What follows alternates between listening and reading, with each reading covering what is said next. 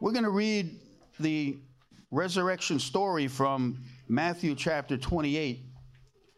And if you have your Bible or device and you want to turn to Matthew chapter 28, feel free. Now, after the Sabbath, toward the dawn of the first day of the week, Mary Magdalene and the other Mary went to see the tomb.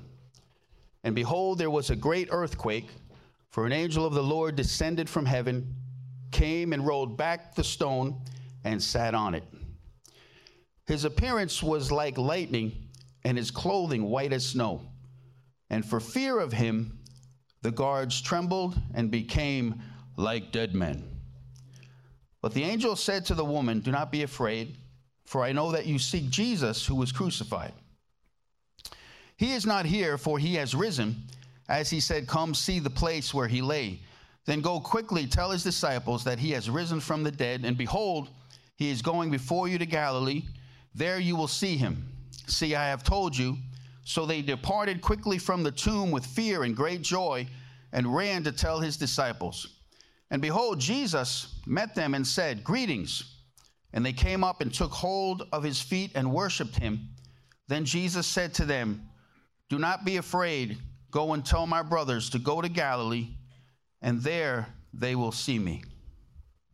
It's interesting that Matthew brings out the fact that women reported the resurrection of the Lord Jesus Christ. It's just interesting because women at that time were not even encouraged to be a witness in court. They weren't allowed to even witness the court.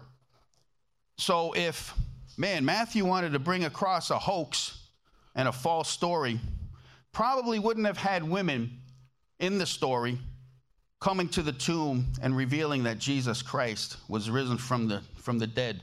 In all four Gospels, the resurrection comes to a climax because it's the center of redemption.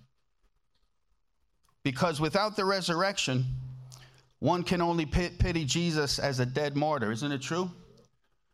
They can only rely on him as a teacher that had lofty ideals, great teachings, but sadly was misrepresented and misunderstood.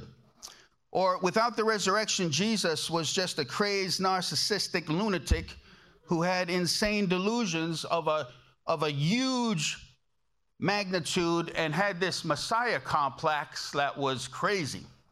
Paul said this about the resurrection: "For if the dead are not raised, not even Christ has been raised. And if Christ has not been raised, your faith is futile and you are still in your sins. Then those who have fallen asleep in Christ have perished. If in Christ we have hope in this life only, we are of all people most to be pitied. But in fact, Christ has been raised from the dead, the first fruits of those who have fallen asleep." We believe that Jesus Christ has been risen from the dead. Amen? Jesus' resurrection was the first fruits of our resurrection to come. The first fruit offering found in the Old Testament was an agricultural term that stated that the farmer would bring the first fruits or a portion of the harvest to the priest, and they would offer that to God. Paul describes Jesus' resurrection as the first fruits of those who have fallen asleep. It was taken to the priest, offered to God. The word means promise to come. Paul is saying here that the resurrection of Christ and of the believers in him cannot be separated. Why? Because Christ's resurrection is the first fruits of the resurrection, the harvest. That is the resurrection of believers. Then doesn't that encourage you today? Jesus said it himself: "I'm the resurrection and the life. Whoever believes in me, though he die, yet shall he live. And everyone who lives and believes in me shall never die." Do you believe this? Listen to Paul, who said this: "We were buried therefore with him by baptism into death, in order that just as Christ was raised from the dead by the glory of the Father, we too might walk in this newness of life. For we have been united with him in death like his. We shall certainly be united with him in a resurrection like his." Good news, amen? Jesus Christ was resurrected from the dead. He spent about 40 days meeting people. He met with individuals. He met with small groups. At one time, he met with 500 people. He appeared in rooms, just appeared. That'd be kind of freaky. His resurrection speaks of our resurrection. Guys, one day we will have a body that will last for all eternity. You might have looked in the mirror lately and wondered what in the world is going on. Wrinkles, hair growing out in different places that you knew not of, things happening to your body. The Bible says that all creation is groaning for this redemption, for this renewal, this restoration of life with God, that sin, right from the garden, produced this death.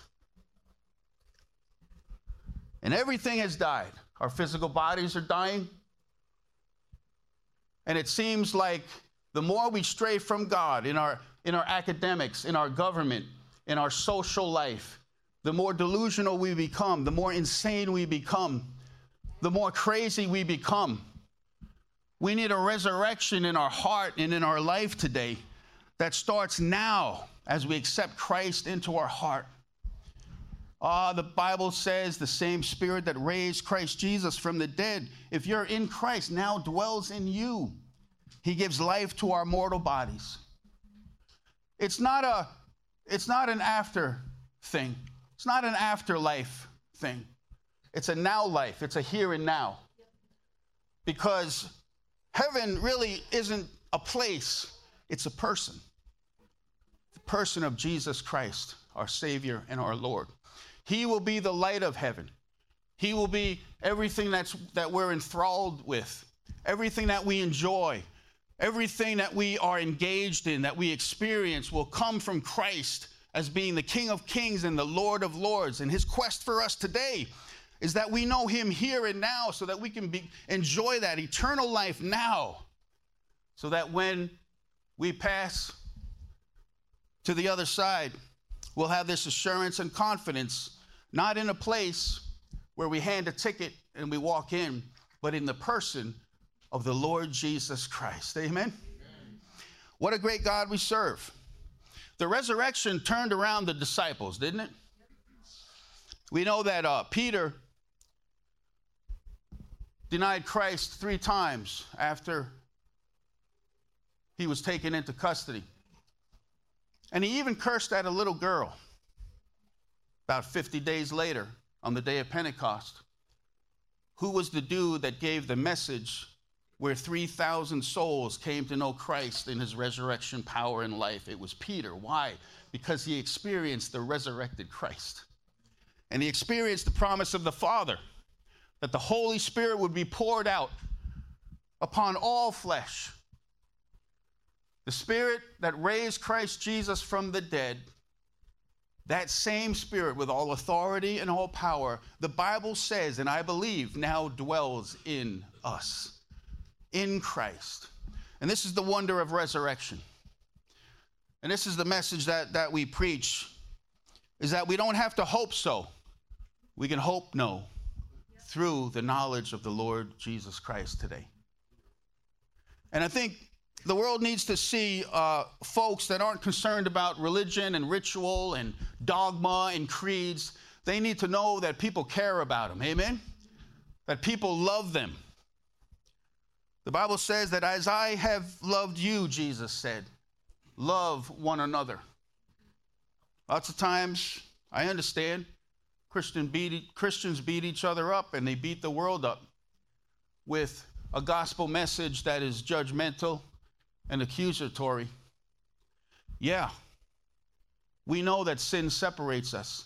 We know that the wrath of God is going to be revealed against all ungodliness and all unrighteousness of men. We understand that there's going to be a judgment time when every person, every nation, tribe, and tongue will come before Christ and will confess that Jesus Christ is Lord.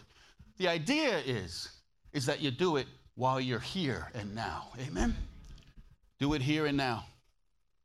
So our aim as Still City Church is to love with hands open, build trusted relationships, serve the high school, serve our community. And in some way, their hearts will be stirred with our good deeds that will create goodwill in which we can share the gospel of the Lord Jesus Christ, that God loves you and he sent a son, his son, to die, who was God and is God. Creator of the universe, who created the cosmos, stepped down from his throne, left his majesty and splendor, and became the lamb that was slain before the foundation of the world. What a great God we serve. My testimony is that I grew up as a pastor's kid, mischievous, a fighter, a lot of wrath, a lot of anger. You looked at me wrong, you're going to pay for it. A lot of wrath, a lot of anger. And I said to the Lord, if this is just religion, if this is just a ritual that I do on the external, I'm done. I'm done. When God revealed himself to me, he revealed to me. He said, son, you're going to be the worst sinner this world has ever seen. You need to come to me. You need a Savior. And this is the gospel message for everybody. Is that God loved us so much that he gave his only begotten son, that whosoever believes in him and trusts in him, he will not perish but have everlasting life. It's a gospel of love. It's a gospel of grace. It's a gospel of resurrection power. And this is why we gather on a Sunday morning to celebrate that. And it is awesome. So Jesus' resurrection was the first fruits of our resurrection to come. He was offered to God, and God accepted his sacrifice. And now, when time is over, or when we pass, when Christ comes again, we will be resurrected in the same fashion, because Christ blazed a trail of resurrection power and life for us. And it has and is awesome. The resurrection shows that Jesus is the powerful Son of God who has conquered sin and death and reigns as Lord of all. Listen to this in 1 Corinthians chapter 15. I tell you this, brothers and sisters, flesh and blood cannot inherit the kingdom of God. Remember the story of Nicodemus came to Jesus in John chapter 3, and Jesus said, dude, you got to be born again. And this wise sage makes this comment. Do I have to go back into my mother's womb? I mean, come on. Jesus must have, come on, snap out of it. No, this is what he was bringing again. You're born of water. You must be born of the Spirit. The Bible says that we are dead in our trespasses and sin. Our spirit needs to come alive by the power of God, the very life-giving power of the Spirit of God that reigns and rules within us. Let's keep reading. Flesh and blood cannot inherit the kingdom of God, nor does the perishable inherit the imperishable. Behold, I tell you a mystery. We shall not all sleep, but we shall all be changed in a moment, in the twinkling of an eye, at the last trumpet. For the trumpet will sound, the dead will be raised imperishable, and we shall be changed. For this perishable body must put on the imperishable, and this mortal body must put on immortality. When the perishable puts on the imperishable, and the mortal puts on immortality, then shall come to pass the saying that is written. And I love this passage of Scripture. Death is swallowed up in victory. O death, where is your victory? O death, where is your sting? The sting of death is sin, and the power of sin is the law. But thanks be to God who gives us the victory through our Lord Jesus Christ. Can I hear an amen for that? Amen. Therefore, my beloved brothers and sisters, be steadfast, immovable, always abounding in the work of the Lord, knowing that in the Lord your labor is not in vain. Concerning his Son, he was declared to be the Son of God in power, according to the Spirit of holiness, by his resurrection from the dead, Jesus Christ our Lord.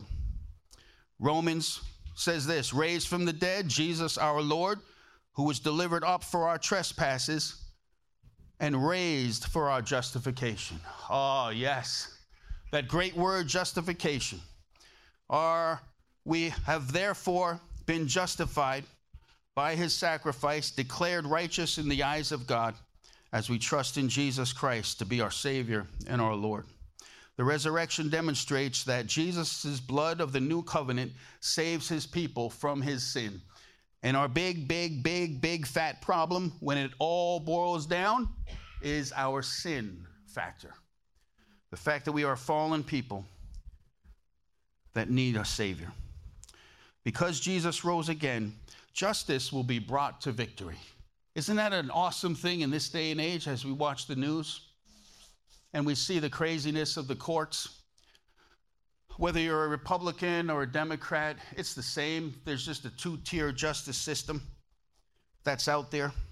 The Bible says that Jesus will right all earthly wrongs and renew the world. The martyrs whose blood cries out from the ground for justice will be vindicated. The untold millions of injustices perpetrated by human beings throughout history shall be made right. There will be an ultimate reckoning for sin, and Satan will be the greatest loser, losing the cosmic battle for your soul and for mine. Amen? Oh, I love the verse that says Jesus came to give us life and life more abundantly, and he came to destroy the works of the devil. The devil's work is to kill, steal, and destroy, and keep you from the presence, the purpose, and the passion of Jesus Christ in your heart and life. By raising Jesus, God showed all people that they will ultimately answer to him for what they have done. Acts 17:31, for he has set a day when he will judge the world with justice by the man he has appointed. He has given proof of this to everyone by raising him from the dead. Let's live in our lives here and now, friends, in the resurrection power and victory that Christ gives us. 1 Peter 1:3 says, blessed be the God and Father of our Lord Jesus Christ. According to his great mercy, he has caused us to be born again to a living hope through the resurrection of Jesus Christ from the dead. We don't find the living hope by external rituals while our heart is not changed. Amen? You and I know it when we don't have a heart that's filled with love and grace and we do external religious stuff. It's a burden. We want to get it over with. We want to do stuff to maybe achieve our way to God. God's not impressed with our good deeds or our good works.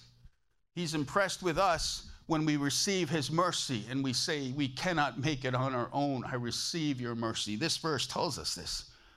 Blessed be the God and Father of our Lord Jesus Christ, according to his great mercy. Mercy is that time when you deserved a good reckoning from your parents or maybe your dad, and your dad showed you mercy. Mercy is not giving you what you really deserve. Because of our sin and separation to God and a holiness, we could not come to God. Somebody had to pay that debt, and Jesus Christ paid that debt. Amen? We receive his mercy. The Bible says the wages of sin is death, but the gift of God is eternal life through Jesus Christ. Have you received his mercy? Have you received his mercy? Amen? Then it says, this mercy, as we receive it, he caused us to be born again. This is a weird saying, isn't it? Born again. The Bible speaks of our lives, our spirit being dead, and our lives needing to be made alive through the truth of God and the power of his Holy Spirit. We come alive to the things of God. For you were raised, who raised Christ Jesus from the dead, will also give life to your mortal bodies through his Spirit who dwells in you. Born again to this living hope through the resurrection of Jesus Christ from the dead. There might be, as you look into your heart and life today, there might be a lot of dead things, a lot of hurts and pains and sorrow that kind of kept you down. And the enemy of our soul has kind of picked up on it. And he's the slanderer, he's the accuser, right? He's the evil one that comes against us, wants to keep life subjugated in our heart and in our life. There might be things in your heart and life today that you need resurrection and power to bring those dead things to life. Amen. To forgive the brokenness of your past, and for you to walk in resurrection power and life. Romans 8:10 and 11 in closing is this. But if Christ is in you, although the body is dead because of sin, the spirit is life because of righteousness. If the spirit of him who raised Jesus from the dead dwells in you, he who raised Christ Jesus from the dead will also give life to your mortal bodies through his spirit who dwells in you. Isn't that an awesome, awesome thing? Do you need life today? Do you need a healing in your body? Maybe there's a healing in your mind that has to take place. Jesus is here today to minister to your heart and life, give you resurrection power and resurrection life. Maybe there's broken relationships. Maybe it's financial needs. Maybe there's the brokenness of the past that you just can't get over. And when you look towards the future, you're wondering, how in the world am I going to make it? Jesus says, come to me, all you that are heavy laden, and I will give you rest. Amen? Rest. That's what we need today. If you've never accepted Christ as your Savior and received his mercy, do it today, and you'll find out that there's a new life that God has for you that will blow your mind, and you'll finally come into contact with the purpose, passion that God ordained for you from the beginning of time. It's going to be a wonderful, wonderful life, friends. Things might get crazy around us, but the Bible says that our life is hidden with Christ in God, provided for, protected, blessed, favored, and anointed by God. So we love to talk about the resurrection, because without the resurrection, we're just stupid people, and we're gathered here for nothing. And we change the bars to a coffee bar. We might as well keep it to liquor, because we eat, drink, and be merry, and then we die. But because Jesus Christ has been risen again, amen, we turn this place into a place of prayer and a house where God can dwell. No more with the spirit of liquor and alcohol, but the Spirit of God, amen? Raise us up and strengthen us and give us joy and give us a future. He knows the plans that he has for you, plans for a future, plan to give you hope and a future that will only continue in eternity. When we close our eyes and our body dies here, we realize that we have an assurance that is with Christ because he won the victory, and we trust him as our God and our Savior. I'm going to ask the worship team to come on up, and we're going to sing this awesome song in closing. It's called Death Was Arrested. Death was arrested, and death died on that day when Jesus rose again.